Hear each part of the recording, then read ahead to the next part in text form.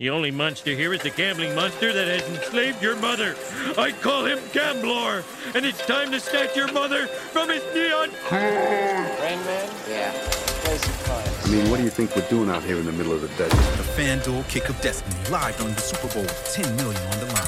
Only from America's number. What are the odds of the odds of a cosmic odds of your parents even meet? Odds of that later on the night of the internet. The odds of you being you is 1 in 250 million. So what is life? The chance, and every moment in it.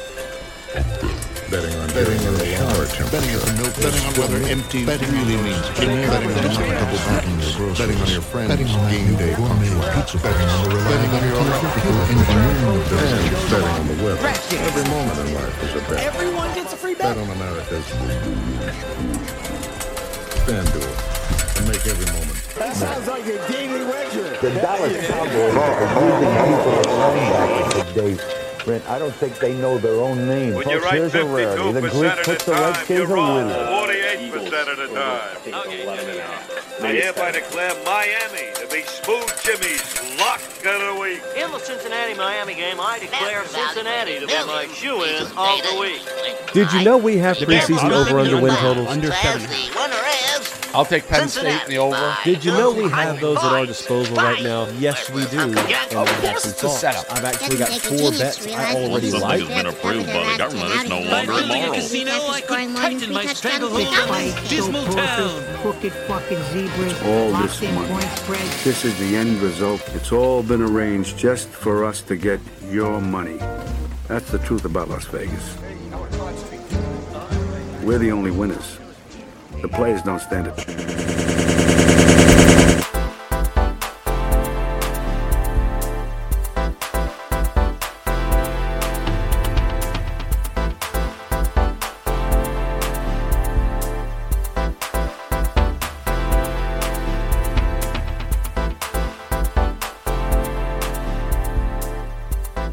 Hey, welcome to Flipping the Field, a college football podcast about all of college football. I'm your host, Patrick Mayhorn, joined as always by co-host Ryan Donnelly.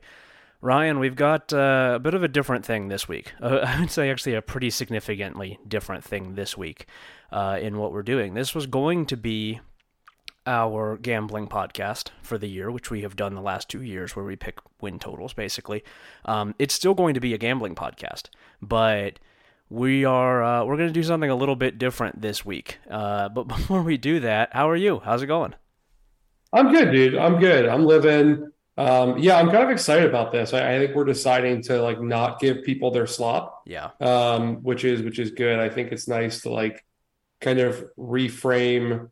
The way we view gambling because frankly, I know you and I have bitched before about basically just how common the gambling conversation is now in college football, specifically on the broadcast, everything else. And it's just become exhausting. And I think look, we do it because I think we have done it in the past. I should say there is some useful level to look at team win totals. And obviously Vegas is one of the most predictive things of team success in college football, which has its own instructiveness to it.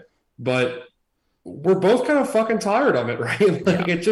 It's not ending. There's not a line in the sand. It's only getting more extreme. And it fucking sucks. It's boring and it's tiring. Yeah. So we're going to talk about kind of the latest news that has really kind of launched us into this. I went pretty nuts last night and today on researching a bunch of stuff about pretty much how we got to where we are with gambling in college football, gambling in sports. And I want to talk through all of that and about what started all that research. But before we do that, we probably should do advertisements for our 2 sponsors, neither of which are gambling companies, and I don't think will be gambling companies anytime soon, would be my guess. First things first, of course, Meet at Midfield, which is our website, meetatmidfield.com. Premium posts, premium podcasts, premium message board, all good stuff over there. I just wrote a pretty long thing about realignment. You have Pac-12 previews going up this week. The message board continues to be good. It's good over there. It's good. We're very excited. The season is coming. The college football has tried its best to put a damper on the season coming, but we are still excited about football, and it seems like the people over there are also excited. It's a really fun time to be on the website. Yeah, man, it's really good right now, and I think you can really see stuff kicking off. Like, I think we're fortunate that we have one of the lower end drop offs to our off-season content. Yeah. Like I think just the kind of fans we cultivated, which a lot of you guys listening to this are people who care about college football year round, which is why you're listening to a podcast about like the influence of gambling in college football. Why you guys probably listen to, thoughts on broader realignment and what that means. And I mean, it's certainly good for us to be kind of get involved in these. And I'm happy we're talking about this stuff, and I think I'm happy that our fans are as engaged with it as we want them to be. So as long as we keep this stuff going, I think we're in a good spot, and it's a good time to be on the board, especially since it kicks off, and a lot of discussion of like you said, the previews coming up. The Pac-12 previews are fully underway. We already had the ACC and Big 12 come out. You've done all the G5 conferences. The independent preview, I think, dropped a couple weeks ago too, right? Yeah. We have that done. Yeah, last week. It does not include does not include Notre Dame, which I do not recognize. I don't recognize Notre Dame's sovereignty. Also, yeah, I guess I'll have to write about that. Well, they pissed me the fuck off today. What's that? They pissed me off today with them pushing for the ACC to get Stanford. Do you see this news? Oh no, I had not seen this. What do they do? Because it's not like. Why does the ACC keep listening to these motherfuckers? They're not going to do it. They're not actually going to do it. They're just going to. Have you watched Barry? Do you know the show Barry? I know of it. I've not seen it. There's a scene where he's talking to his at the time girlfriend about one of her enemies, and says he's basically going to like isolate her and drive her insane, and like steal her dog, and basically just make her feel crazy, right? The way like most men like to do. Yeah. And a guidebook show. Yeah. Yeah. And I think that's kind of what the Big Ten should do to do Notre Dame. Mm-hmm. Like, we should be taking all of their rivals. I want every team that's ever played more than 15 games against Notre Dame in the Big Ten and just isolate them completely. If you don't want to join the Big Ten, you think you're better than us, we don't want you to enjoy college football. I want the college football experience to be miserable for you. Yeah. Hey, you should play Wake Forest. Yeah. Notre Dame, who are you texting? What are you doing? Who are you texting right now, Notre Dame? Let me see. Let me see your fucking phone. What are you doing? I want to claim my tits. Bring me your tits.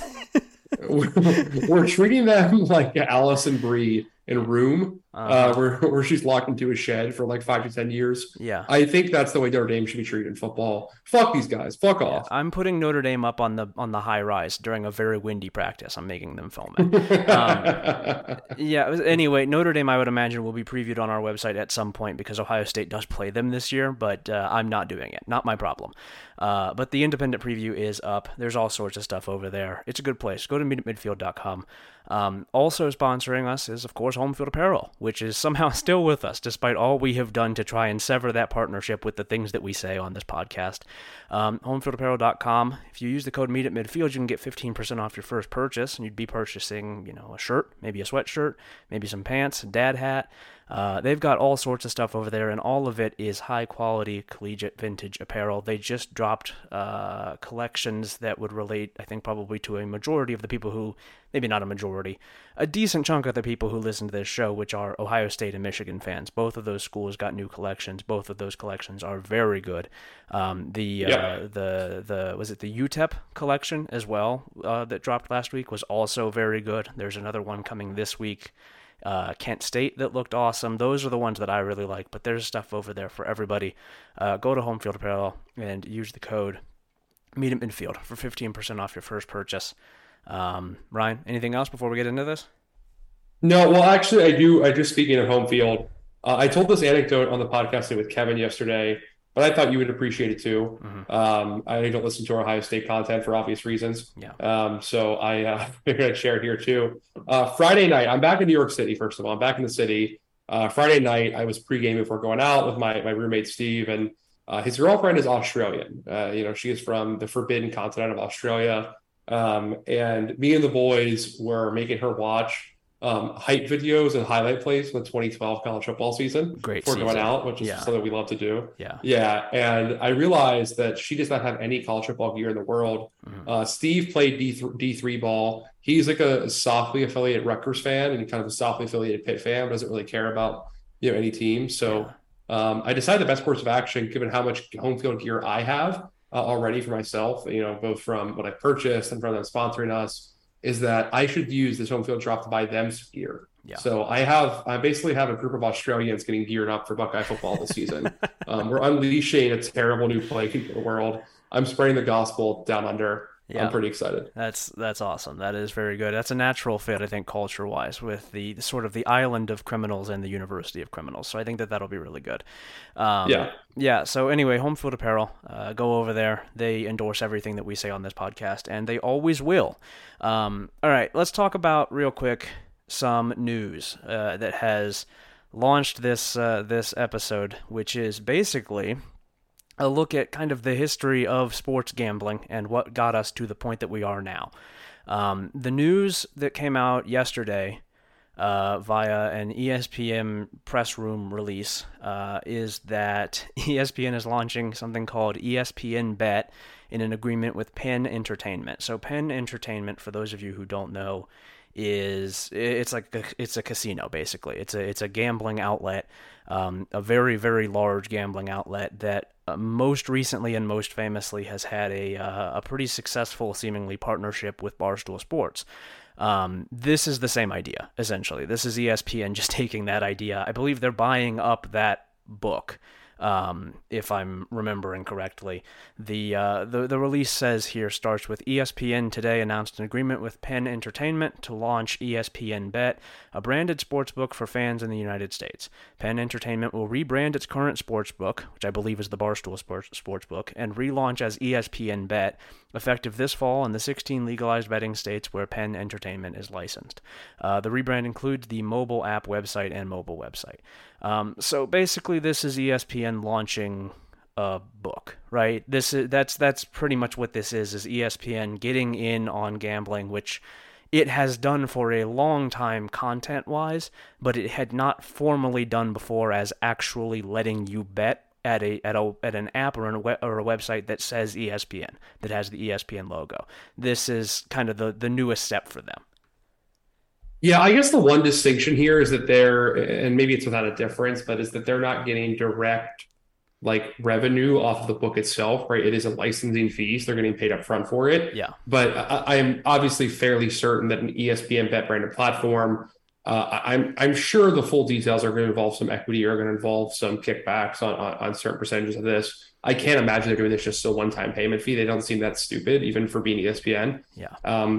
Which means this is going to be relentlessly pushed on their platforms, which I think you had a great tweet about this point out. And I can kind of let you take the floor on this stuff. But ESPN not only it airs most of the college football coverage, including all the stuff around the playoff, all the playoff rankings, a ton of recruiting stuff. It helps push the narrative to control basically where teams play in college football and shapes conference realignment. They're now going to be pushing all of the gambling around the teams they cover for the sport they've helped shape and basically totally control. It's a disgusting and ridiculous, conflict of interest basically. And just this, they're just in bed with themselves, and it's very disgusting. I don't know. I really hate it. I hate how much we've already seen from their announcing teams, their coverage, implicitly winking at gambling, and sometimes now covering it more explicitly. And now it's just only getting worse and worse by the year. And it's just going to be all this is. Yeah, and like you said, I cannot imagine that this is actually going to just be a one-time fee, that there are not things within this contract that would benefit ESPN.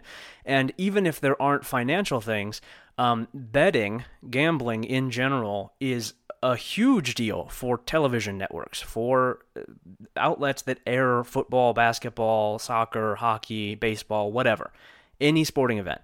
Because the idea is gives you, if you are betting, if you are gambling on these games, it gives you more reason to watch closely these games, to watch more games, to have your eyes on the TV, which is the thing that ESPN cares about a whole lot, because then they can sell ads. They can sell ads for more money. They can also, of course, sell ads for this, which it says in this release, essentially, that they're going to be doing. ESPN Bet will become ESPN's exclusive sportsbook, and Penn Entertainment, which, just real quick, ESPN should not have a sportsbook. ESPN should not have an exclusive sportsbook. It's a journalism outlet. And Penn Entertainment will receive odds attribution, promotional services inclusive of digital product integrations, which means sponsored content, traditional media and content integrations, which means that they're going to do it on TV too, and ESPN Talent Access, among other services that collectively generate maximum fan awareness of ESPN Bet. That is a hilarious way to say that we're going to advertise our sportsbook on ESPN. That is so many words to say this is going to be advertised all the fucking time on everything that you engage with that ESPN produces. All of it. It will all be trying to funnel you into this book. Every time you watch a game, every time you watch a studio show, if for some reason you decide to do that, every time you are on the app, the ESPN app, every time you read an ESPN story, all of it will go back to the book, which it is already basically doing. They had deals, I'm sure, with gambling companies to funnel, views in a certain direction. They would use the odds from only one site or whatever. But this is a new thing for them. This is an exclusive. This is licensed. This is the one that they're going to do. They have picked one. This is what they're going to do. And then it says later on here, and this is really the last thing in this that I think is worth noting, in a pretty contradictory manner, I would say. It says, in concert with Penn Entertainment's comprehensive responsible gambling programming, ESPN will use its platforms to educate sports fans on responsible gaming, including but not limited to, and the first bullet here is continuing ESPN's high standard of journalistic integrity when covering the sports betting space. I don't know that that's necessarily how I would describe what ESPN has been doing. I don't know that I would describe their journalistic integrity as high at this point. Like you said, in college football specifically, ESPN pretty much is the governing body for the sport. Like, gets to decide how things happen and where teams are playing and how much they're making, how much each conference is making. Like, this is ESPN pretty much gets to just run the sport. And it's not all that different in any other major sports. There are sports that don't have the major deals with ESPN, the NFL obviously being one. But ESPN and the NBA have, I believe, long been in bed. They have very, very, very, very expensive deals, very significant deals with these leagues and major stakes in them, in controlling them, in directing them. You cannot have journalistic integrity when that is the case. It can't happen. It can't be under the one company on its own. Just on that front. And then you also add in sports betting. You also add in a book that they are now advertising in everything that they do. I mean, this is like, I don't know how this shit isn't illegal. I don't know how you can do this. Like, how how can you report on it? How is this allowed? It's obscene. It really is obscene, man. I mean, I really do hate it. I don't know what to say about it. It just, like, I don't think we should be allowed to have any kind of basically advertisement of gambling. Yeah. I'm not really a puritan in this stuff in any way, shape, or form, to say the least. Like, there are very few things in life that I think not should be permitted. I just, like, I would put gambling in the same level as like pharmaceuticals on social ills, which should not be allowed to be advertised. Yeah. Or like nicotine. I say as I'm hitting a vape during our podcast, but like, like this stuff is not, it is addictive. Like, even aside from like the social ill, like what it does to people's lives financially, like just if you only care about the sport, like just the sport itself being shaped entirely around gambling discourse, around more of that, around these guys putting out their own narrative to certain players to juice, which will happen. Already is happening. That like a lot of outlets already have like their arms where they're essentially using the reporting from companies they partner with to juice certain odds and bets they never know will hit, to get more people to buy on them, to just take free money from these fucking morons, which will only happen worse and worse with a much larger platform than anything else in the world. Yeah. With ESPN. It's already going to happen, right? And then like you're going to have more of it, I think, whenever you get to the point where like, I don't know, my brain just turned off for a second, but like this is basically going to keep getting worse. I think you're going to have a real problem where it's going to lead to like tampering in games too. Maybe I'm being dramatic, but like I think we're going to see a rise in tampering in games you haven't seen since like fucking shoeless Joe Jackson and the White Sox. Yeah, there's just too much money involved for this not to happen. It's hard to imagine that it wouldn't, or that it hasn't already been happening and will continue to happen. It's hard to. I mean, when you see, and this is a different thing entirely, and something that we could probably talk about at some point down the line, when you see like a lot of athletes being suspended for gambling, like a lot a lot of athletes in the past year in every sport. They're all having this happen where they're having guys getting suspended for gambling on other games on team facilities, or gambling on their own games, or having their parents gamble on games. It's kind of hard to think that wouldn't impact the integrity of the game, right? It seems like that's a sort of a conflict of interest there when you have athletes betting on these games, when you have presumably coaches betting on these games, when you have people with a whole lot of money betting on these games who have connections to these athletes, when you have NIL that is then tied into people who are betting on these fucking games. It seems like it's kind of hard to not have that happen. I mean, like, that was for a long time, and we're gonna talk about this in pretty great detail. That was the moral panic that kept this from happening, is that it would ruin the integrity of the game. That was the stated, feeling of these leagues, of all these leagues, was, well, no, that wouldn't work because then the league wouldn't be, real anymore. It would be staged. Everybody's just given up on that. It doesn't even matter anymore. Yeah, it's very depressing. I'm just, I don't know, man. Like, it seems inevitable, right? It seems like this is the shit they do constantly. It's just like, I don't know. Like, I know you and I came to different agreements basically on what realignment looks like, but like, just the increased like commercialization of gambling in sports just feels like such an obvious no that's only going to get, like, we've already seen so many players, so many different leagues gambling. First start out, they're just gambling other sports, not a big deal. Then, okay, well, they're gambling other sports in the team locker rooms. Then also they're gambling on their own sports, their own games, at the amateur levels, and having people hide them so they can get away with it. Yeah. Like, it's going to only get worse, and people are going to get smarter about how to try to hide it, but it's going to happen. Like, it's going to keep happening. And the only way to do this is completely sever all the relationships between gambling and sports, but they're never going to do that. There's too much money involved. They're not going to go back.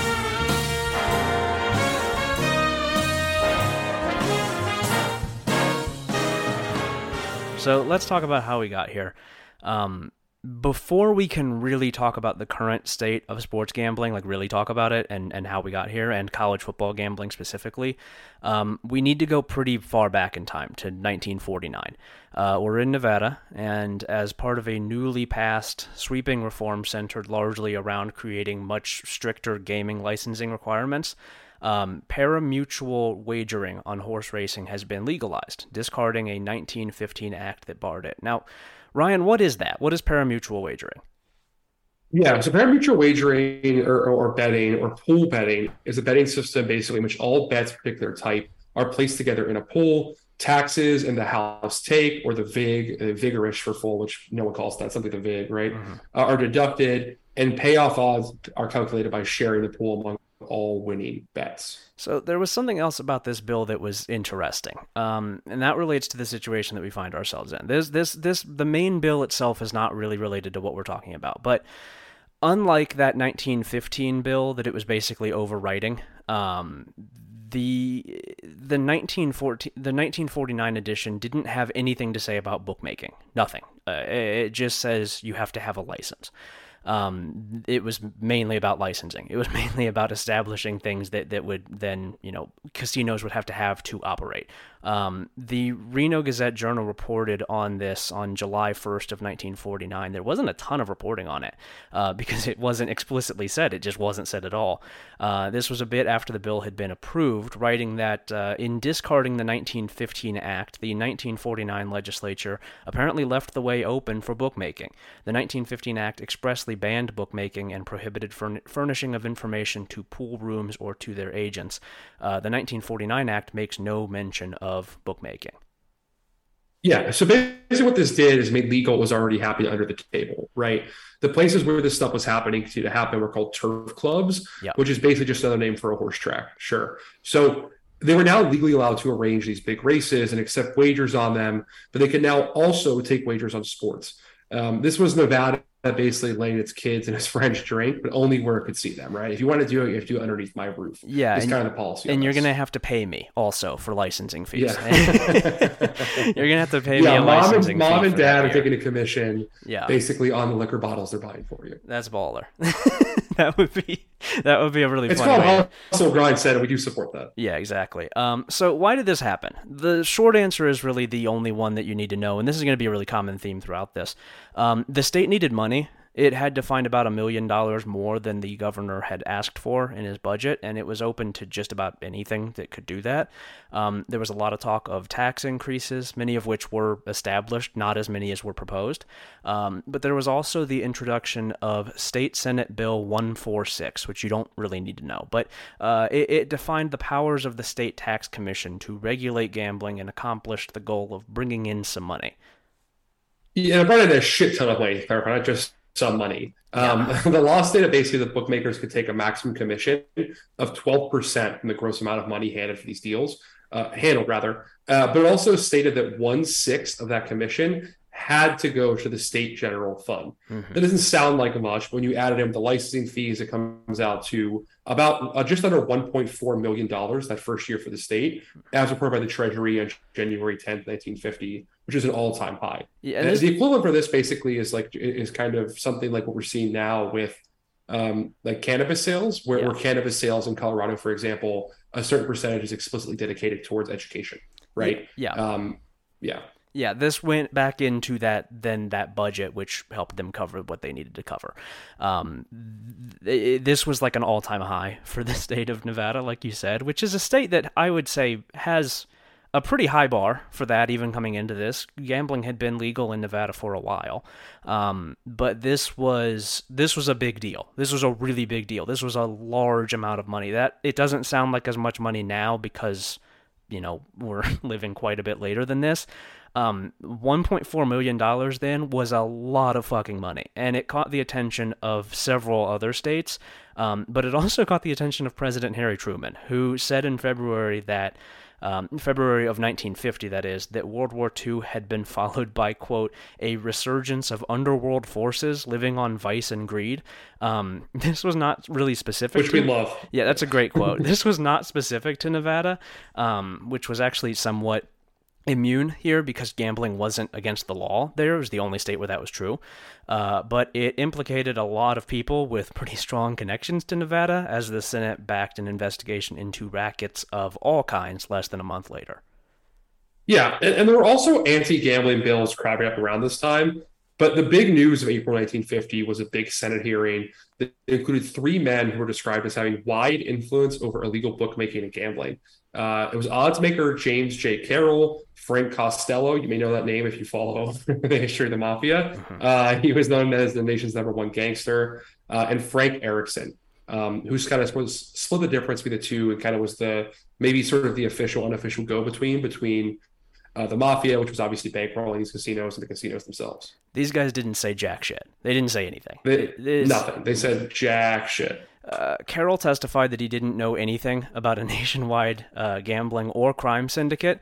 Costello said that he, quote, wasn't qualified or equipped to give the Senate any information. And Ryan, I'm actually going to have you read this quote from him in what you think is a heavy Italian accent, as was described by the Reno Gazette-Journal on April 27th, 1950. And I'm going to read for Senator Ernest McFarland from Arizona, who is the chairman of this committee. At the present time, I'm not qualified. Why? Maybe I don't know about it. I might have been sort of a betting commissioner 15 years ago. It's a sort of bookmaking.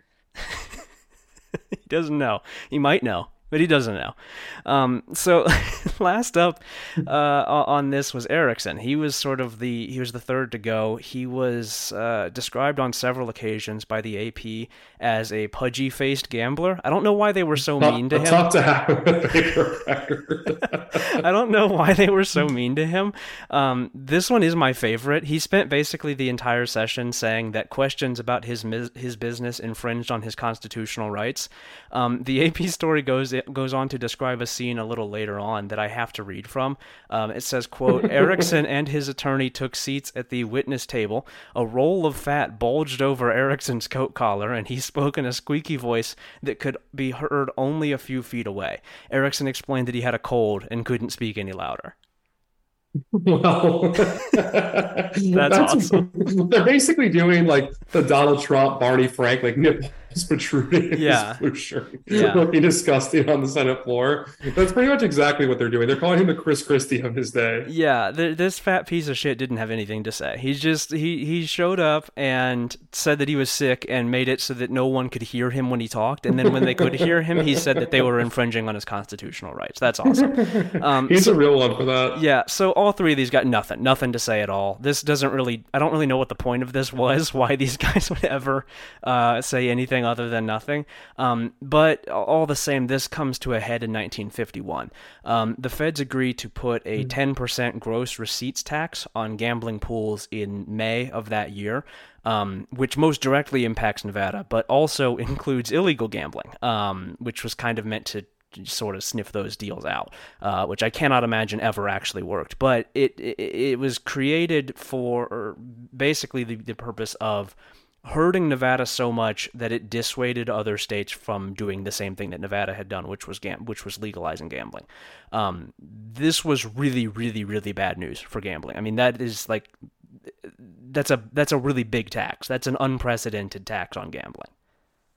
Yeah, it caused a huge decline and also keeps sports betting out of bigger casinos. And it pretty much just stays a turf club deal as a result of this, which is actually how Jimmy the Greek, who's a name I'm sure a lot of our style of fan knows, made his money in the 1950s. And the hits kept coming. Nevada adjusted to make this work as best it could, which basically just meant that a lot of these turf club bookmakers would they would take bets and then they would write like R next to the numbers, which meant that it was actually a bet for 10 times more the money than they listed it to get around the 10% tax, which seems like maybe not in the spirit of the thing. But Nevada tried to adjust. They actually wrote that R to describe the better. Yeah, they did that as well. They called it a hard R bet. So Nevada also, as a state, legally tried to negotiate and get around this and try to come to a deal. But the feds delivered another blow in 1961 with the Federal Wire Act, which prohibits the use of wire communications for interstate sports gambling. This one is actually still in effect, which is important because it is pretty much the reason that sports gambling is under the purview of states and not the federal government. We're going to need to remember that. That'll be important again later on. Yeah. And just to build off of that, what you just said there, the next decade is mostly about Nevada working with the feds to clean up its act, pretty much in hopes of getting that tax either removed or significantly cut down. They introduced the Nevada Gaming Control Board and spent a whole lot of time and money lobbying and eventually get their breakthrough.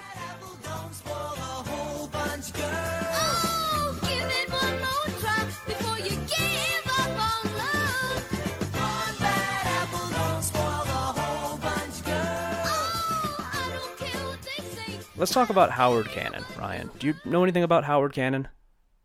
That's my dentist, I believe. Okay, so born in St. George, Utah, which is the really, really crazy part of Utah, Cannon is an utterly bizarre figure in American politics. He was the second Mormon elected to the Senate in a state other than Utah, which I mentioned largely because this guy is from, Mormon royalty. His dad, Walter, was one of 31 children of David Cannon, who was the brother of George. So baller, dude. Who was the brother of George Q. Cannon. I need to talk Being about the Sean Kemp of the Mormons is fucking sick. Yeah, it's really cool. I need to talk about George.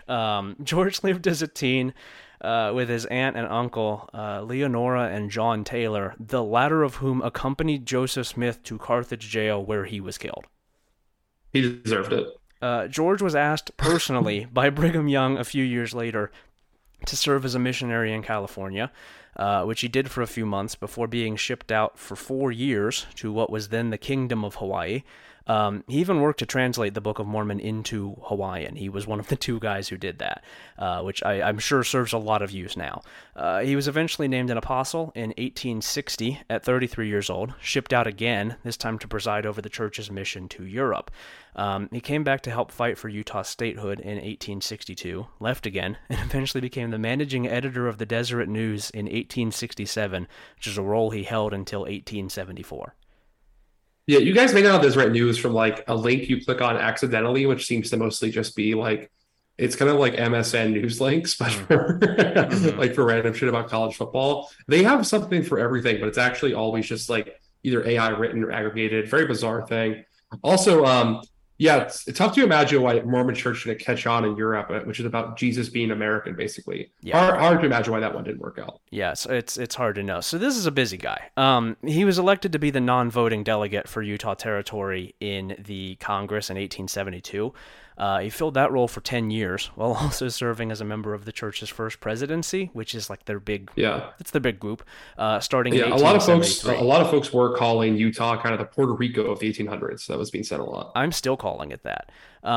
His stint in Congress came to a pretty abrupt end. I say abrupt, it wasn't that abrupt, but came to an end in 1882 after a long fight relating to a contested 1880 election that he won handily. I mean, it was not even close. He was very popular, but that was called into question because of both his being born in England and also his 6 wives, with whom he fathered 33 children.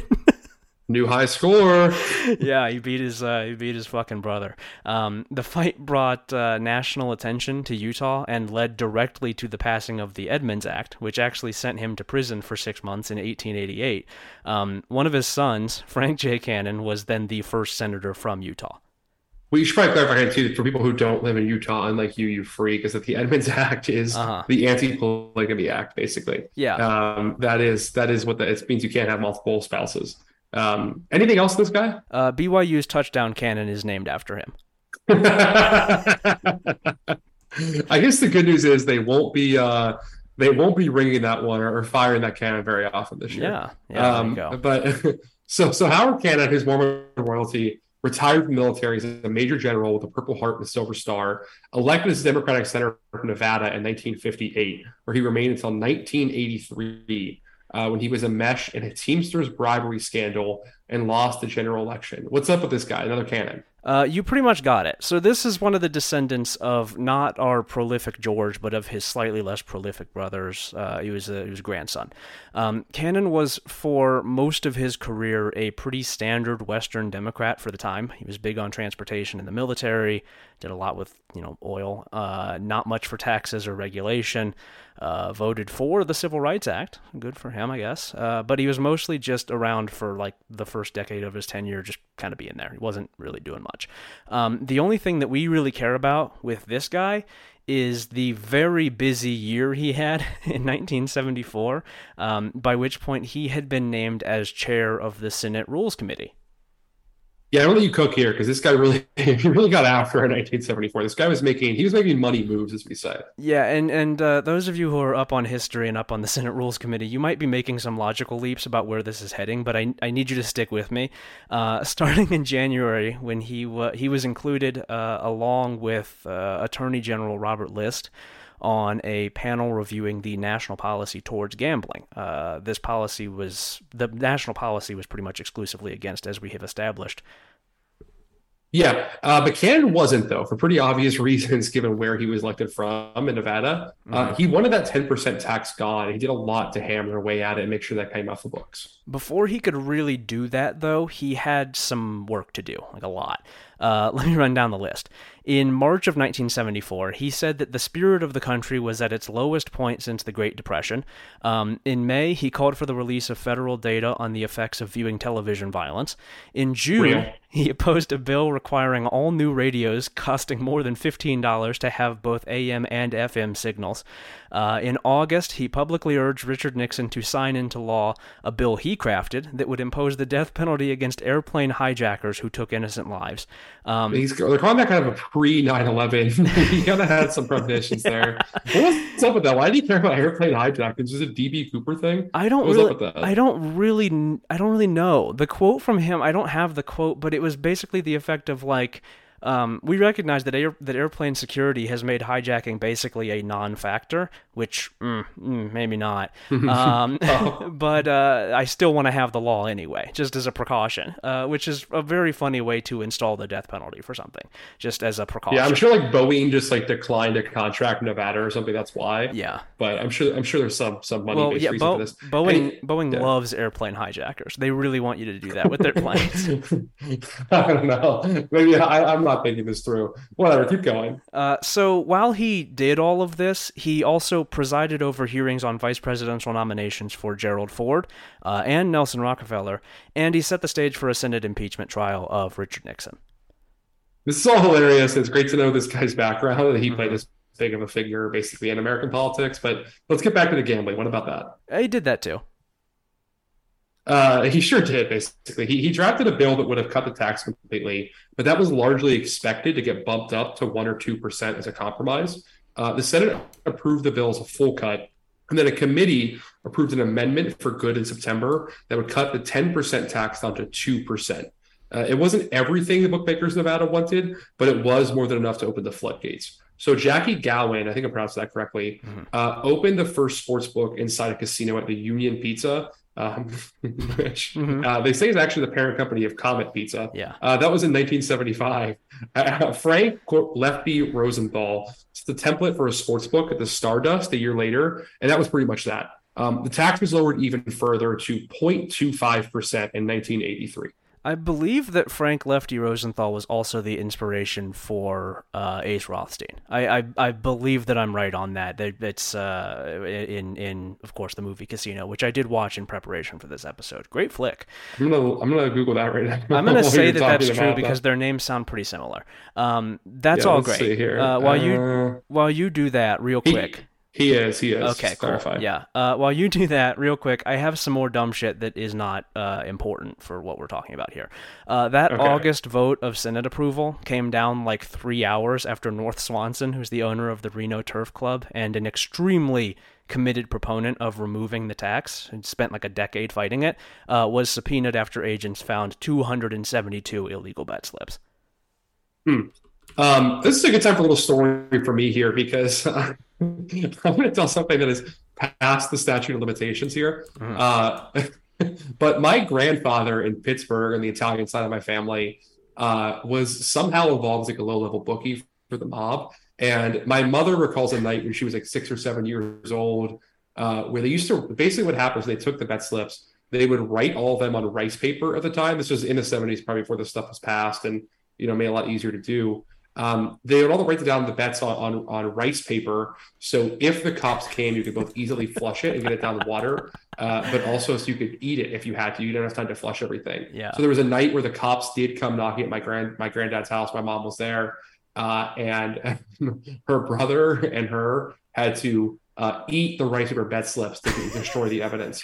The other slips, they had like duplicates located somewhere else, but to destroy the evidence, the cops didn't arrest him. Oh my God, the American that's spirit. A real story in my family. The American spirit is indomitable. You cannot take it out of these people. They will do it forever, no matter what. The American spirit lives on.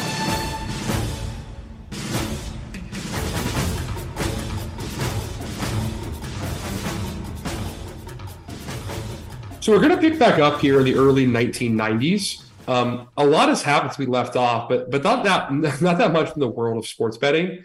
Jimmy the Greek was hired by CBS to provide some game predictions, Patrick. And later fired for being horribly racist. Sure, he was really racist, was fired for that, yeah.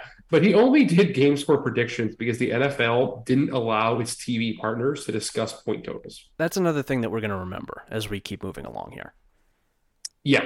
The next really big shift in this comes in 1991 with a Senate panel meeting on June 26th. Paul Tagliabue, commissioner of the NFL, Fay Vincent of the MLB, and David Stern of the NBA all testified in favor of House and Senate bills would prohibit states from establishing any legalized gambling, including lotteries, will be based on professional or amateur sports event. Yeah, so basically the context here is that some states had been doing lotteries around, kind of based around sports. I didn't really understand how these work, so I didn't really include it, but it is that is what kind of sparked this, is that these commissioners were not super pleased about their teams or their leagues being affiliated with any kind of gambling at all. I have a quote here from Vincent. He said, the legalization of team sports betting by any state or municipality would increase the chances that persons gambling on games will attempt to influence the outcome of those games. High rollers have high incentive to induce players to fix games or to shave runs or points. I wouldn't really disagree with that assessment. That's basically what we said earlier. Yeah, it also comes to light of the Pete Rose stuff and quite a few other things. Yeah. I think that was priced in the national mood. Do you think we can get a sample cleared here for some of like the Action Bronson lyrics about fixing games in college football? Because those are fantastic. I don't think I need to even ask Action Bronson. I think I can just do that. I don't think he's got shit to say about me. Fixing the game between Graham Lane and who? I fixed the game between Georgia Tech and Wake Forest. I used to remember all this. I used to be a big Action Bronson fan when I was like 19. I love that. I love that. I'm going to post a picture of Action Bronson just with the caption B1G_Ryan. That's coming up for me. So true. I will not tell an incriminating story about that. I'll say that one for private. I will not have that in the air. You actually used to be Action Bronson. It's a title that's passed on. It's like the Dread. All right, fine. Dude, I swear to fucking God, this happened. The same Friday night we were showing the highlight clips. I was talking about to the Australian woman in 2012 football. I went to a bar in the West Village, and a guy was with my friends walked up to me and asked me if I was Action Bronson. Which is fucking insane. You know what I look like. I am a bald man with a beard who has tattoos. Well, I do not look anything like Action. I'm tired of being racially stereotyped and profiled as an Albanian rapper. I don't like any Albanians. Legally, if you are Action Bronson, you have to tell us, or it's entrapment. Dude, he's a pretty cool guy. We would get him. I bet he would be fun on the show. Yeah.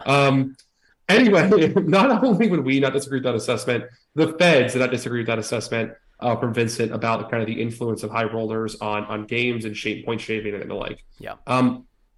Basically, with some serious prodding from a serious army of lobbyists paid by these leagues, the feds agreed with them. After a pretty nasty and long fight, which was all but over when the Senate voted 88-5 in its favor, George H.W. Bush, you may know him of killing JFK fame, signed Professional Amateur Sports Protection Act, written by Senator Dennis DeConcini and co-sponsored most notably by Orrin Hatch and Bill Bradley. Orrin Hatch is, goddamn. He's a million years old. Bill Bradley also played in the NBA, notably. He was kind of the face of this, but he didn't actually, contrary to common belief, didn't write the bill. His name was on it, though, for a while. It was considered the Bradley Act for a long time. How long did Orrin Hatch serve? I want to look this up really quick. Sorry. Also, he was born in Homestead, PA. He was born like in inner city Pittsburgh. That's fucking crazy. That's I have to imagine that when he was born there, it was not inner city Pittsburgh. It was like the middle of nowhere. It was just Well, no. I mean, Homestead, PA. It was like it was Steel Town at that point in time. Yeah. He started the Senate in 1977 and was there until 2019. Good God. He was born into like a big old stack of hay in the middle of a field. That was where Orrin Hatch was born. That was where everybody used to be born until like 1955. So in effect, this outlawed sports betting in every state but Nevada, which was the only one that had laws in place to protect it, as has long been the case in this story. For the next 2 decades or so, even a little bit longer than that, this is the law of the land. This was a big deal. Yeah. However, before we talk about what changed, basically, we should talk about the Unlawful Internet Gambling Act of 2006. I would love to do that. What is that? So, by the letter of the law, this is an act written by House Republican Jim Leach and signed into law by George W. Bush, the one who's not known for killing Kennedy, in October 2006, that prohibits any person engaged in the business of betting from knowingly accepting credit, electronic fund transfers, checks, or any other payment involving a financial institution to settle unlawful internet gambling debts.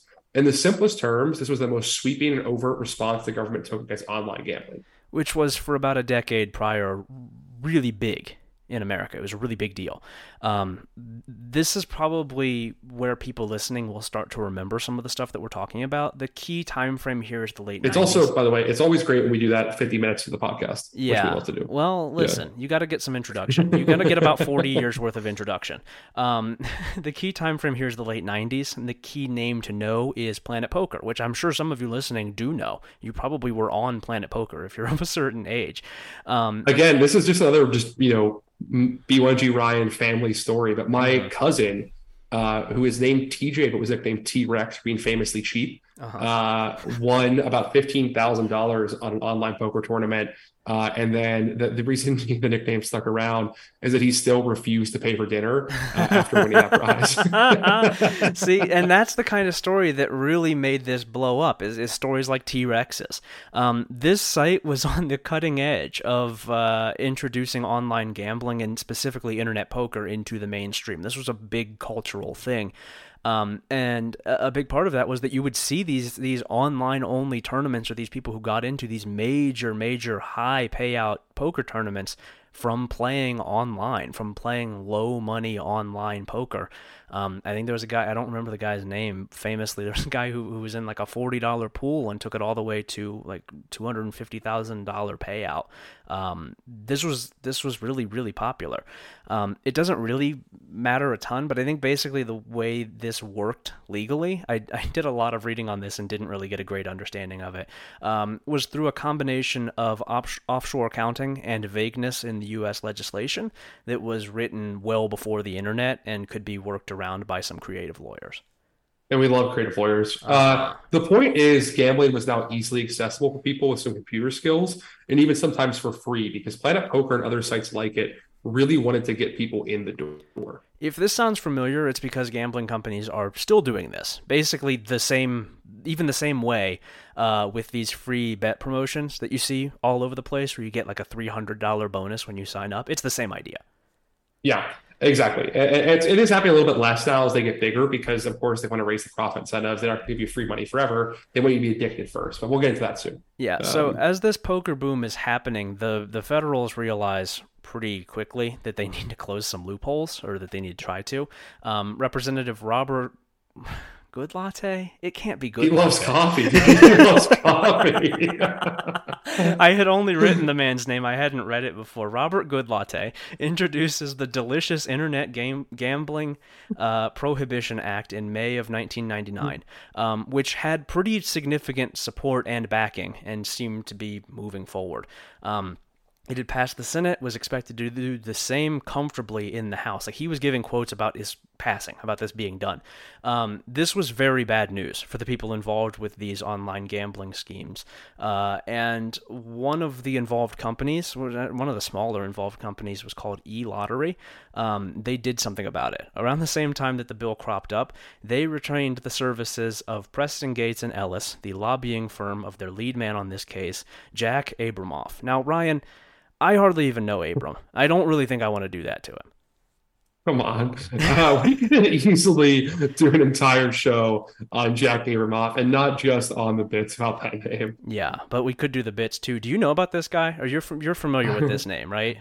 I know a good bit about him from some Senate hearings that are not great for him or for his history, but why don't you tell people about them? So this is a real piece of work, I would say. He had, at this point, been established as a man with very significant influence in Washington, specifically among conservative circles. He had been like a young conservative. He was kind of their star child. They really liked this guy.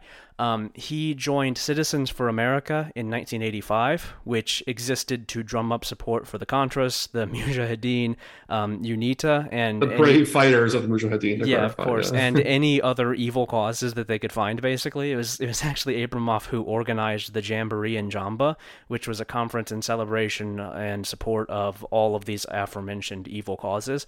And actually from that grew the International Freedom Foundation, which Abramoff founded. Yeah, the IFF did a whole bunch of shit, but mainly it broke as many financing laws as it could, accepting funding from apartheid South Africa, which Abramoff then used that money and a bunch of other people's money to produce Red Scorpion and Red Scorpion 2. Good flicks? I can't say I'm super familiar with Red Scorpion 2, the sequel. However, the original, the Dolph Lundgren one, I think Dolph Lundgren's both them, but Dolph Lundgren stars the original. It is one of the funniest movies of all time. I mean, to put it simply, it is fucking hilarious. I would highly recommend watching it just for the sheer enjoyment factor. So after producing Red Scorpion and Red Scorpion 2, he landed at Preston Gates and Ellis a few years later, where he took on a bunch of lobbying gigs fighting for basically deregulation and legalized gambling. He did a lot of work with casinos. That was really what put him on eLottery's radar and what landed him at the center of this bill in 1999. He spent a shitload of cash, other people's cash, not his, lobbied pretty much anybody he could get his hands on, and in July of 2000, he successfully killed this bill. It was done. Yeah, with that out of the way, the poker boom, rather than poker groom, although I'm sure that was happening, grew even larger until 2006, which brings us back to the Unlawful Internet Gambling Act. It had the support need to pass this time, and it prohibited almost all online gambling, putting a lot of these companies out of business. Also, something I think might be interesting to note is just in ESPN's involvement, and we may get into this a little bit here, but you recall how hard they were pushing the World Series of Poker on ESPN, as I'm sure there was some of involvement with these companies from them. I don't think it's a coincidence and should not be overlooked, like in the context we're going to talk about here in the modern day. Yeah, so that was sort of part of the poker boom, was around the early 2000s, and this was still a little bit before my time, but I have seen plenty of culture that references it. ESPN showed a lot of poker. Like it was not really part of ESPN's programming before the early 2000s, and then it suddenly was a really big part of ESPN's programming, which does make you think, like, how long have they been doing basically this? And I would guess it extends even further than that. Yeah, that's a fair point. That was a pretty big part of the broadcasting for those guys. Big time. That guy with the dinosaur glasses, big deal. The movie Rounders in the late 90s, for a big part. Pay that man his money line. Mm-hmm. I can't do the accent at all, but I think you probably got it. So anyway, this bill, this Unlawful Internet Gambling Act, had an interesting little quirk in it. In section 5362, too many sections, it detailed the definitions of what the law applied to. This included a lot of little details, but the one that we need to focus on is the first one, which is the definition of bet or wager. There are 5 subheads here, plus 8 more subheads for one of those subheads, and 5 subheads below those subheads. Let's roll through some of these. The term bet or wager. A means the staking or risking by any person of something of value upon the outcome of a contest of others, a sporting event, or a game subject to chance, upon an agreement or understanding that the person or another person will receive something of value in the event of a certain outcome. B includes the purchase of a chance or opportunity to win a lottery or other prize, which opportunity to win is predominantly subject to chance. It includes any scheme of a type described in section 3702 of Title 28. Which includes any instructions or information pertaining to the establishment or movement of funds by the bettor or customer in, to, or from an account with the business of betting or wagering, and... E does not include. All right, pause. All we really need to know from all this is that you can't risk anything of value on the outcome of a contest of others, a sporting event, or a game subject to chance, upon an agreement or understanding that the person or another person will receive something of value in the event of a certain outcome. You can't bet online. You can't do it. It's illegal. No more games of chance. No more sports betting with offshore books. None of it. It's illegal. You can't do it. What you can do, though, is outlined in 8 subheads beneath E. Almost all of these are not our problem. We don't care about these. This law doesn't include any stock market or securities shit. It doesn't include contracts, insurance, or banking. None of that is really our concern. Our problem is the big VIII, any participation in a fantasy or simulation sports game, an educational game, or a contest that... I is not dependent solely on the outcome of a single sporting event or non-participants' singular individual performance in any single sporting event. II has an outcome that reflects the relative knowledge of the participants or their skill at physical reaction or physical manipulation, but not chance. And in the case of a fantasy or simulation sports game, has an outcome that is determined predominantly by accumulated statistical results of sporting events, including any non-participants' individual performances in such sporting events, and... 3, or so III rather, we had to just use numbers here, offers a prize or reward to a participant that is established in advance of the game or contest and is not determined by the number of participants or the amount of any fees paid by those participants. All right, so there's the ball game. Tacked on at the very end of a bill that was already tacked onto another bill, the feds have just declared that fantasy football is legal. You can play it, you can put money on it, you can do whatever you want, wherever you want with fantasy sports. If it's a game of skill, which this bill declares fantasy sports to be, it's not included as a better wager. This law does To clarify, it's a game of skill when I win, and it's a chance when I don't. Yeah, so this law doesn't prohibit it as long as you win. They snuck it in there at the very end of a bill that was related to basically something else entirely. And that is really what puts us on to the path that brings us to our current situation. Woke up this morning, got yourself a gun. Your mama always said you'd be there. We're on to the home stretch now, and to get there we need to go to New Jersey, unfortunately. Outside of Nevada, this is probably the state with the most interest in legalized gambling for the longest time, and it became a pretty major project for a little guy named Governor Chris Christie after he took office in 2010, just a small, normal-sized guy. Not so little guy, more like... He took up the cause of trying to revitalize Atlantic City within the first few months of his term. And eventually, after several years of kind of cajoling, he agreed to fight for legalized gambling in the courts, which would be related to Atlantic City, which he had actually initially rejected quite a few times because he didn't really think it could be done. He didn't think that it would get through the courts.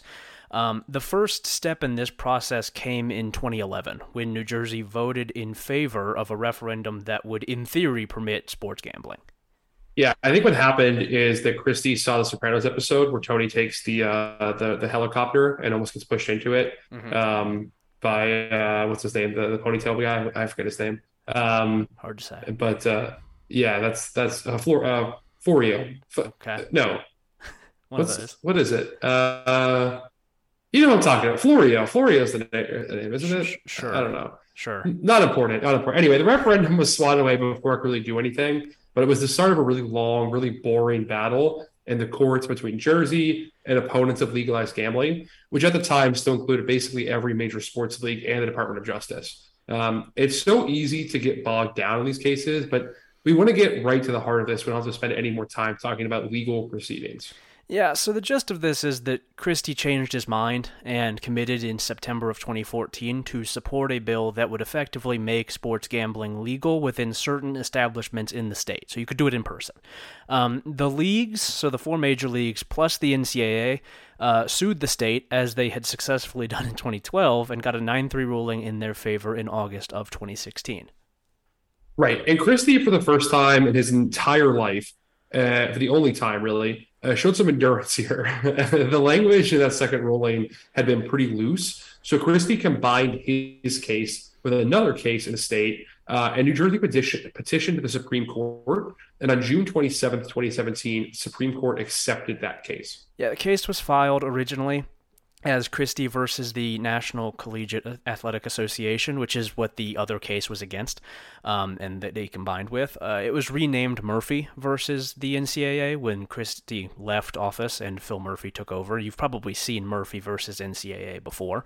The operative question here was, does a federal statute that prohibits modification or repeal of state law prohibitions on private conduct impermissibly commandeer the regulatory power of capital S states? We're always asking that, Patrick. I'm always asking this, yeah. The Supreme Court, which is at this point all about states' rights, ruled 7-2 in December 2018 that one specific clause of PAPSA did commandeer power from the states to regulate their own gambling industries and thus was unconstitutional. Pat, I'm going to have you do your best Samuel Alito voice here, which I'm sure you have a great one, because this is what he wrote in the majority opinion. Yeah, I've definitely heard him talk before. Congress can regulate sports gambling directly, but if it elects not to do so, each state is free to act on its own. Our job is to interpret the law Congress has enacted and decide whether it is consistent with the Constitution. PASPA is not. They then looked at whether that specific clause was severable, and 6 judges decided it was, declaring the law unconstitutional, which means the door is open. Yeah, so before we get to today, I want to talk real quick about why this happened. Not just that it happened. There's a really big story package I would recommend. I'm going to link to it in the description, as well as a bunch of other stories that I've used for research for this. But there's a big story package from the New York Times that came out last year that details a lot of this stuff and a lot of the recent efforts. We're going to reference as we move forward here, but I think this issue can be made pretty cut and dry, more than the New York Times does, if you don't waste a bunch of time pretending that everyone involved with American politics isn't horribly corrupt. This was about money. This was just about money. Yeah, specifically, this is about the money of companies like FanDuel, DraftKings, and a whole bunch of others involved with the gambling lobby, right? They had discovered after that 2006 ruling that the money fountain of daily fantasy sports, or DFS. I think our audience knows what these are, but for those of you who don't, this is basically the closest thing you can get to betting on specific games at the time. It used the fantasy sports formula where you draft a team and limit it to daily results, either in head-to-head matchups or much larger pools. There were different levels with higher stakes. It was a much faster paced version of fantasy sports. And it was, kind of pretty importantly here, legal to play on your phone. Yeah, these were huge. I'm sure you guys remember all of the ads for this stuff. These were even recently, there were a bunch of ads for this shit. When it really hit the mainstream, some of these companies picked up massive investments in this. This was a big money game. Some big names in sports installed a DFS system of their own. I think CBS had one, and Yahoo as well. And in 2013, the MLB kind of broke the dam here by investing in DraftKings. The money I don't believe has ever been disclosed on that amount. I would guess it was a lot. Similar deals with the other major leagues were not far behind, as they all seemingly recognized at basically the same time just how much money this shit brings in, and decided that they wanted to be a part of the cash train. They had their hands out. They said, okay, let us in. At this point, fantasy sports were just about accepted and embraced by the leagues that were still, to this point, to this time, fighting further legalization efforts in court. Yeah, they're pretty much half-assed it, though, at this point, right? I mean, the gambling lobby threw so much money around. By the time it was ready to make its play, there just wasn't all that much opposition left that had not already been looped into the bracket. Yeah, the play was, as we alluded to earlier with the 2006 bill, to essentially argue that sports wagering was a game of skill, just like fantasy sports. It wasn't a huge leap. It's not. You can understand how you could argue that. And they had the support of pretty much everybody they needed support from. Public opinion had also shifted significantly, as you can certainly tell if you look around. The lobbyists had done their jobs and then some, and the leagues were, like I said, ready to cash in, just like everybody else. Sports gambling's legality was left up to the states, and the states wanted in. Yeah, and basically what they did, Patrick, is they looked at guys like us and they said, look, these guys know too much ball. They do have an advantage. They're too smart. Their bitch is too bad. They smoke too much loud. They can't stop us. Dream I could buy my way to heaven. When I awoke, I spent that on a necklace. I told God I'll be back in a second. Man, 5 years later, we're here.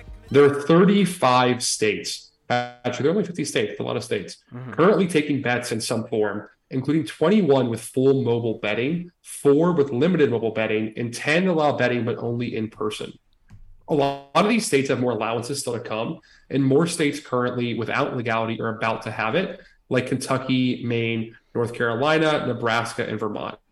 Massachusetts, Ohio, and Tennessee just got on board this year. It's a massive industry. It's basically only getting bigger by the day. Yeah, I think a good place to look for this is not all-encompassing, but for the Super Bowl this past year, GeoComply, which is the company that verifies the locations where gamblers are betting, they pretty much have involvement in all of this. I would guess they're raking in a lot of money. They saw one of Garmin fucked up the bag here. How is Garmin not doing this? All these companies that made the early GPS stuff, you guys are fucking up the bag. Yeah, it's nuts. But they saw 100 million sports betting transactions on Super Bowl weekend. 100 million in America. The Gaming Association projected that Americans would wager roughly $16 billion on that weekend alone. With very few laws in place in most states, these gambling companies are bringing in huge chunks of cash. I mean, it's largely not taxed. Most of these are not taxed, and if they are, it's barely taxed. The deals are very, very favorable in pretty much every state. So these companies are bringing in this massive influx of cash, and they're using it to pepper you with ads in pretty much every place that they can possibly do it. Yeah, I mean, podcasts, television ads, social media, sponsored content, company-affiliated media wings, deals with specific teams and leagues. Everything that can be advertised on is being advertised on. They are taking up all of the airspace, all of the brain space they possibly can. And I mean, you guys know this, right? It's so visible everywhere you go. Yeah. This is what we're bitching about, right? It's everywhere you go. You cannot stop seeing it. And I think really shamefully, college athletics are also on board. You have certainly seen, read, and heard more than your fair share of gambling content around college football and basketball. But there are universities cutting these deals too, I think much to the dismay of some fans of these schools. Michigan State had and might still have, I don't know, a deal with Caesars, as did LSU. Colorado did one and picked up an extra $30 every time someone downloaded the company's app and used a promotional code to place a bet. This is a university. This is a public university. There are athletic departments and booster groups doing deals of their own. I mean, Ryan, this is fucking everywhere. It's everywhere. Yeah. Yeah. And I mean, it's shameful, right? There used to be like a pretty significant line in the stand where, you know, it was for a long time, it was alcohol and nicotine that universities would never associate with by everything else. Like, you could take Coca-Cola or whatever on, but you would never take certain kind of vices on. Yeah. But I think gambling has crossed that line. And I wonder, I mean, like at this point, you know, obviously we have beers in college stadiums I don't really care about, but how far away is like just regular alcohol? You know, how far away is a Smirnoff ad associated with Colorado if we're thinking about gambling companies, right? Who cares? Yeah, I mean, why would that be any worse than this? I would say this is much more damaging. Yeah, and it just keeps going, right? Like there are significant outlets covering college athletics. They're either bought and paid for by these companies or outright owned by them. The newest one that basically inspired this episode between Penn and ESPN had roots in Barstool, which has built its entire model around encouraging its audience to gamble and later encouraged them to gamble at a Barstool, you know, themed and branded sports book. Yeah. That's the plan now for Worldwide Leader, which has billion-dollar deals to leagues. It is now allowing people to bet on through its app and with its name. Yeah, so on Penn real quick, I do want to actually read a little bit from one of these stories in the New York Times package because they did a story last year with a headline, "Desperate for Growth, Aging Casino Company Embraced Degenerate Gambler," which is a very funny headline. Great headline, yeah. So it starts here. Years before, this is also just a great lead. Shout out to Emily Steele, who wrote this story and seemingly did a pretty good job with it. Years before he became a controversy-courting media icon, gambling promoter, liquor pitchman, and pizza reviewer David S. Portnoy was drowning in debts. He owed $59,000 to credit card companies and $18,000 to his father. In 1 year alone, he lost $30,000 gambling, court documents show. In January of 2004, the 26-year-old filed for bankruptcy protection. Ryan, 26 years old, this man had $59,000 in credit card debt and lost $30,000 gambling. That's hard to do. That's really hard to do. It's obscene. It's absolutely obscene. I mean, that is a guy who has a clear addiction. There's no other way around it. Yeah, and he is really, as you'll sort of see throughout this story, this is like, he's like an archetypal dumb guy. This is like a dumb guy who existed in like mythology. He's always existed. The spirit of dumb guys throughout history exists in Dave Portnoy. He is a world historic dumb guy. Nearly 2 decades later, it continues, Mr. Portnoy rarely, if ever, mentioned the bankruptcy. Yet he and his company, Barstool Sports, are urging their tens of millions of followers to dive into the fast-growing and lightly regulated world of online sports betting. It provides a little bit of context here for Barstool that I don't think people listening to this really need. It adds a little bit of context on Dave as well about just sort of some of the really bad things that he has said, included one of my favorites here. It says he wouldn't remove photos showing a toddler's penis from his blog. That's cool. Pretty good. Until police showed up at his door. That'll do it. Yeah, that'll stop. I think people know that this, just the things that he does, the evil kind of man that he is. And of course today, Mr. Portnoy's reach is greater than ever. The publicly traded casino company Penn Entertainment is poised to take over Barstool following a 2020 deal in which it bought a 36% stake. Mr. Portnoy has been catapulted into the role of public spokesman for the sports betting industry. I would say real quick, just right here, not where you want him to be. You do not want Dave Portnoy to be your public spokesman for anything. The self-described degenerate gambler uses that perch to regale his followers with his betting exploits and cajole them to join him. From the moment that the Supreme Court opened the door to legalize sports gambling in 2018, businesses and governments have been racing to secure slices of what some analysts predict could be a $240 billion a year market. I would guess that is maybe even conservative. Companies are shelling out hundreds of million dollars on ads and promotions to lure customers. States are vying to offer the lowest tax rates. Mr. Portnoy's rapid rise is one of the most vivid manifestations of the frenzy, according to a New York Times investigation based on thousands of pages of court filings, financial documents, and communications obtained through open records requests, along with interviews with dozens of current and former Barstool and Penn employees and state regulators. So, like I said, I'm not going to read this whole thing, but this guy's like openly a moron. This is like I was saying, world historic stupid guy who is the face of gambling for what I believe is the largest gambling company in the world. This is ridiculous. It is a good reflection, like the story says, of this massive, explosion in gambling, and it's also a good reflection of the people who are doing this, the people who are running this. They're on top of being completely incompetent, just immoral and really awful people. Yeah, I mean, it's just so depressing, like seeing the dipshits involved in this, seeing the dipshits involved partner with. Like, just seeing all the names getting thrown into this and, like, how cynical all of it is. And like, just knowing it comes from a place of the most annoying and intolerable guys of all time, kind of starting this and then winning and then getting even richer than ever off of it. Like, I guess, like, the one saving grace of this is that because, Penn dropped Barstool, he had to buy his way back in for hundreds of millions of dollars. Mm-hmm. But it sucks more that he has hundreds of millions of dollars to spend to buy his own company back. Yeah. Like, the shit just sucks, dude. It just is depressing that he's involved this high level with the company. Yeah, it says here as well, it says, instead of flooding the airwaves with advertisements, Penn Entertainment's play was to slap Barstool's brand onto a new online sports betting platform, as well as brick-and-mortar casinos. Far from being turned off by Mr. Portnoy's behavior, Penn executives sought to harness his notoriety to woo a new generation of gamblers. So, pretty much what they're doing, I referenced Casino earlier, they are doing what Ace Rothstein did in the back half of that movie, where he's going on TV and saying a bunch of ridiculous shit and getting in trouble. They're doing that on purpose. They are purposefully putting this this guy as the face of gambling, as the face of sports gambling, and it has worked. Like you said, they won. It was successful, and there's just going to be more of these guys. There's just going to be more of these dipshits who are funneling other dipshits into spending all of their money on gambling. You're going to see them on TV. You already see them on TV. They are everywhere. The sports world is absolutely crawling with these just cockroaches who are I think really guiding people into, like Dave has experienced, bankruptcy. Yeah. I mean, it starts even, you can go way back earlier with like Bill Simmons and his obsession with it. Like Bill Simmons getting Page 2 and talk about gambling was one of the first times that ESPN really seriously took, covered gambling and had it in major publications. Like Simmons himself being degenerate, who is basically like a liberal version of Portnoy. If you they are just mirror images of each other, but one of them is like less of a dickhead, mildly so.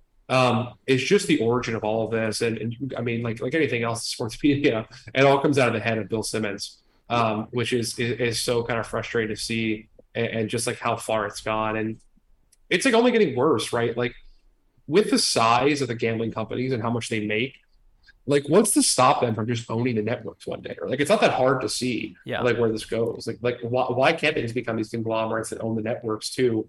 And own all of the sports coverage and everything you ever loved about sports just geared towards gambling. Like, it's not that hard to see at all. Yeah, it's not like they don't have the money for it. I mean, this is this is the money. This is where it's going. This is where it's coming from.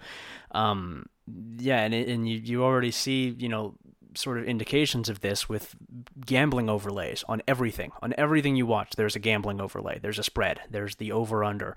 I think they started putting that, if I remember right, on the college football, just the little score line at the bottom, as you'd see the spread. You'd just see the spread. You'd see the over/under. You would certainly hear broadcasters talking about it. Matt Berry never shuts the fuck up about gambling. And of course, they put him on every G5 game because that's why they think people are watching those games. And for some people, that is why they're watching those games. Yeah, it's unfortunate. They're probably not wrong. Yeah. The story continues here. This is especially noxious. Industry watchdogs say that Mr. Portnoy, perhaps more than anyone else in the United States, is encouraging recklessness among his legions of followers. That's a bold statement. Most are young men, a group that researchers have found is at especially high risk of problem gambling. Mr. Portnoy at times mocks the notion of gambling responsibility. He boasts that he typically wagers $25,000 a bet and as much as $500,000. He has encouraged fans to bet their house, kids, family on a single game. He has described gambling as free money and said that it would be reckless to not place a bet. That's awesome. That's really cool. That's this is what ESPN wants to do. This is what the biggest sports outlet in the world wants to be, really. And I know they have to read every statements whatever about the hotlines for gambling addiction or like gamble responsibly, but I mean, for how long? At what point do they not have to do that anymore? It's just like it's all just winking, right? You're fulfilling the legal obligations of what you're doing. Like basically like what sports media is going to become is like a Come Town Blue Chew ad, right? Where it's like, you say the things you have to say legally about the product or whatever, but then like you completely contradict your advertising of it. And they do it in a humorous way for dick pills, I guess. But like, it's just going to become the national level. And I think it is like, I don't know. I hate to sound like a Puritan about this. I don't care about this from a moral sense. Like, I don't think gambling is inherently wrong or something like that. I think the advertisement of gambling and the way it's being allowed to infect like sports is going to ruin sports discourse, ruin the enjoyment of sports for a lot of people, and basically become omnipresent in a way that I don't think it's ever going back. I don't know if it's ever going back on the box, right? Like, there's just so much money involved now. Their profit margins are so massive that they're only going to get better algorithms. They're going to win more and more. They're going to, basically be massive lobbies to make sure no Congress people will ever vote against them. Like, I don't know if we're ever going. I hate to sound like a doomer here, Patrick, but I don't know if we're ever going back. Yeah, I mean, it's hard to save for regulation that is not coming from groups that would not be able to install it anyway or would not do it well. Yeah. Yeah. Like, have you ever talked to like a 22 to 25-year-old dude? I know like you're in that category. I'm just above it. Of like how many parlays they're placing per week. That's the other thing too. It's never just like, you don't just place a bet straight up on like, I think Ohio State will cover -4.5 against Penn State. You're putting a 17 parlay, or like if you hit it big, you're rich for the week and you blow it all on booze, right? It's just like, it's always something that ridiculous because that's the gambling culture of places like Barstool, which they're all watching and listening to. The places of there's Instagram accounts about memes about this, then have their own, affiliation with the gambling companies. Like, it's just like, it's a ridiculous over the top culture, encouraging reckless gambling, encouraging consumption of sports only via gambling, betting on, like, there's the guy who covers Ohio State with his name, Tyler Shoemaker, who's not a bad guy. I'm not saying he's doing anything wrong, but is like, like tweeting about the WNBA only because he feels like it's an underexploited market or not enough fans gamble on it for the companies like cover it smartly yet. Yeah. So if you follow a statistical model, you can make like, 70% wins on WNBA gambling. It's like, it's just, that's all of this is like the consumption of sports cynically through the lens of gambling. Yeah, and like you say, the sort of the promotion of reckless gambling, you can understand why gambling companies would love Barstool and would love Dave Portnoy so much, is because the whole thing is, make the stupidest bet that you possibly can. Just throw your money away. It's funny. It's cool to just lose all your money. Yeah, it's great to be degenerate. Yeah. Yeah, and this is something that he actually comes by extremely honest here, and I'm going to read a little bit more from this story. He is really a loser. He's not, I guess the thing is nice, but he's not lying about this. Yeah. He said he was a bankrupt, gambling degenerate fucking loser who lost all of his money. And he wants you to do it too. Yeah, this is the thing. He's not like on TV, just pretending. He's not pretending to have gotten it out the mud, right? Like he's he's just a loser. This guy's just an actual straight up loser. It says here, Mr. Portnoy was a lifelong gambler. When he was 11, his father took him to a racetrack and the boy was hooked. Mr. Portnoy has said that he placed bets with a little league coach who happened to be a bookie at the University of Michigan. Hilarious that he went to University of Michigan, by the way. Mr. Portnoy started a website called thegamblingman.com to publish his picks. After graduating, awesome, Brandon. Yeah, after graduating, it's good SEO. He worked at a market research firm and burned his income on gambling, according to his parents. Quote, anybody who thinks that my son is exaggerating his gambling issues, I wish he was, Mr. Portnoy's father once said. Believe me, he is a legitimate degenerate. That's not what you want your dad to be saying about you. I guess it is in this case. In 2003, Mr. Portnoy left his job and began handing out his self-published Barstool newspaper to Boston commuters. It was geared toward young men, you could say that. Early advertisers included offshore websites where Mr. Portnoy has said he placed bets. At least one, PartyPoker.com, operated illegally in the United States. He was walking a financial tightrope. He has said that he created fake advertisements in Barstool to spur rival companies to buy their own ads. I don't think you're allowed to do that. The statute of limitations might be up. I don't think you can do that. He wrote under pseudonyms to make Barstool seem like it had a sizable staff. Months after, that's also what Buckeye Scoop is doing. Months after the newspaper's launch, Mr. Portnoy filed for bankruptcy. Good. Always good to do that months after the newspaper's launch. The court filing detailed $30,000 in gambling debt. So yeah, this guy's just a fucking loser who should probably be several times over in jail. And he's the face of this. This is what it is. This is who it is Dave Portnoy. I think like you said, it's not even just to be a doomer about this, but like, I don't know how any of this gets better, man. I think that this is, I was thinking about this last night, and when I was first thinking about it, I was like, oh, well, that couldn't be. But then I thought about it more, and I think it's just objectively the truth. I think that gambling is the thing that has driven even just this most recent batch of conference realignment in college football. I think it's the thing that drives pretty much all advertising revenue on television. I think it's the thing that's making the money. Nothing else makes sense. I don't know how advertising money could possibly generate that sort of revenue if it was for anything other than a money extraction service, which is what these things are. Well, I push back on that piece. I mean, not to get deep into like the discussion of like how advertising money works, but like I basically wouldn't agree with you on that. Like, I mean, like the marketing companies for the marketing branches rather for these companies are all very profitable, and like brand exposure, all these things does make a big difference in revenue long term and customer retention and customer acquisition. Like the money does make sense. Like these firms is dog shit as capitalism is a concept. Like individual investors lose money. Like capitalism as a concept, the idea of advertising is a proven thing. We just know the money works on. Yeah. A big part of it is coming from this, and I think that a big part of this is what is shifting the way that these sports work. I mean, you think about, what would bring in the most eyes for gambling? What would bring in the most bets? It's the biggest brands. It's the teams that people know about. It's seeing it on TV that, hey, Matt Berry's, these are his best bets. These are Joey Galloway's best bets. These are fucking Dave Portnoy's best bets on the big game of the week that everybody needs to gamble on. Here's a little Super Bowl that we're going to do 14 times a week and get this massive windfall. And not just that, they're branded as part of the app, right? Yeah. Like I know like Pat McAfee has this super bet. He was with FanDuel for a while. I don't know how that changed with him going to ESPN. Probably he's going to Penn Bet now, I guess. But like, basically you could bet in the app, you would see his personal picks recommended for you. And like they would joke about it on the show. Again, I don't really watch McAfee consistently, but I see his clips on Twitter now and then.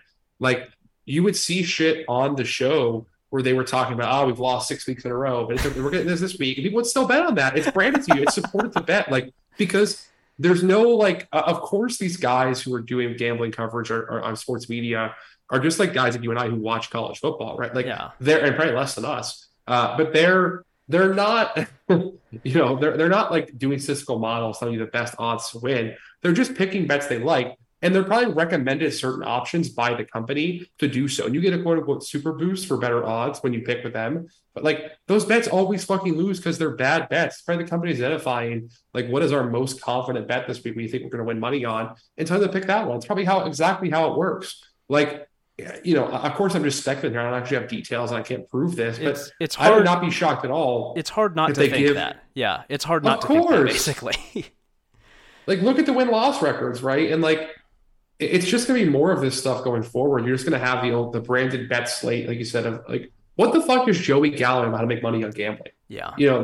I name dropped that guy Shoemaker earlier. By the way, I'm not calling him out. He's not doing anything. I don't think he's a bad guy. He doesn't do anything wrong. He's just posting statistical models. Yeah. That's fine. It makes, like, Bud Elliott does the same thing, right? We like Bud Elliott. Like, you can get good at this and, win on your margins for the most part, or have a model that means you have an outcome basically that's likely to, win you based on the VIG. If you win 54% of your bets, you come out basically breaking slightly ahead of even. It's also worth noting there are some states where you pay taxes as if it's not like on just your profits based on what you gamble, but the total amount of revenue you bring in via gambling. So you have to win at a margin above the casino, above the taxable rate in some states to be okay. So like, most people are going to lose a lot of fucking money at the casinos if you're gambling any kind of regularity, unless you have a model you're following in a state where the taxes go in your favor, you only pay on profits. Yeah, you are going to lose a lot of fucking money gambling if you keep doing this. All of you are going to lose money. Yeah, and that's why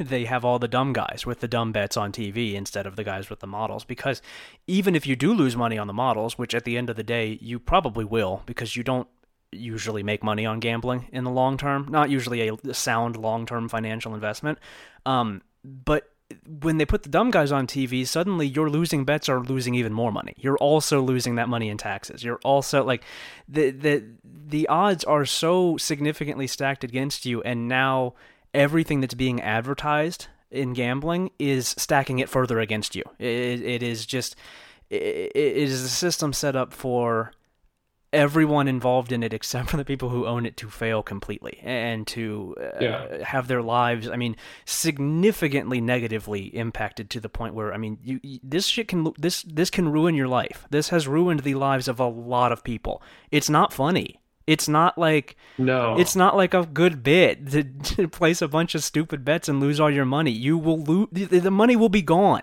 You can't make it back. It will go away. Yeah, you won't have it anymore. All of it is. I was like gambling, like even like the season before last, like the 2021 season. I was still gambling pretty regularly. I gambled a lot. Yeah. We had an article on our site about this. And I think for us, the answer, and I'm just kind of decreeing this person. I don't know if you agree with it, but like, I think we should probably discontinue gambling coverage. I don't think I should do that. I don't think we need to be doing that shit. I don't really get any value out of it. Yeah. I don't want to be doing it. Yeah. I don't want to encourage people to do. It's bad. It's bad to do this. You shouldn't do it. It's a bad decision. It's not worth it. It is an addiction. It would be like getting on here and recommending that you start doing heroin. Like, it's not a good idea. Right. You shouldn't do heroin. This is not good for you to do this.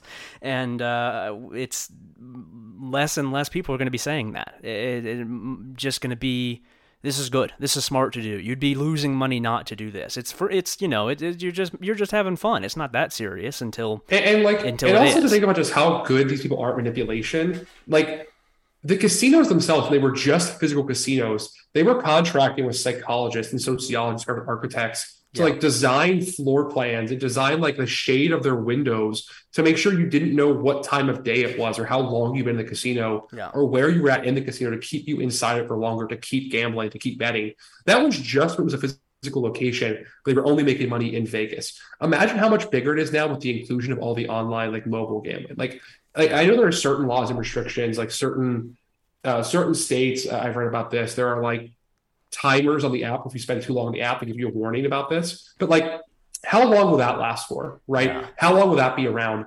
They're going to keep you on that app for longer and longer, making more and more ridiculous bets, recommending new bets to you. Boosted odds, all this shit, because they know they can beat you. They know you're wrong, and they're going to beat you more often. They're only going to get better at this. Regulations will only get worse. Like, I think for us, again, the only answer is just like, I have no interest in gambling any further.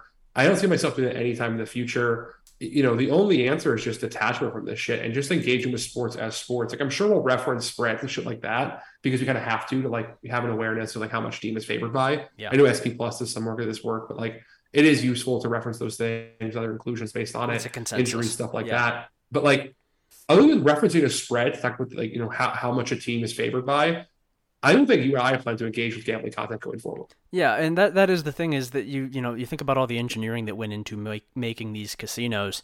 That doesn't just go away on the phone app. It's not like they forget how to do this stuff. They're really good at it, and you have a dopamine box in your pocket.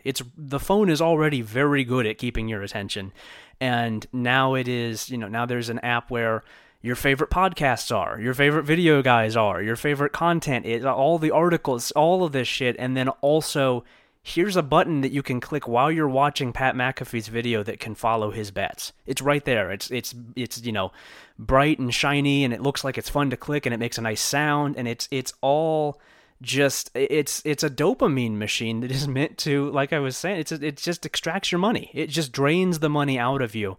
And I don't imagine it's going to get. I don't imagine it's going to get any better. And I don't really know.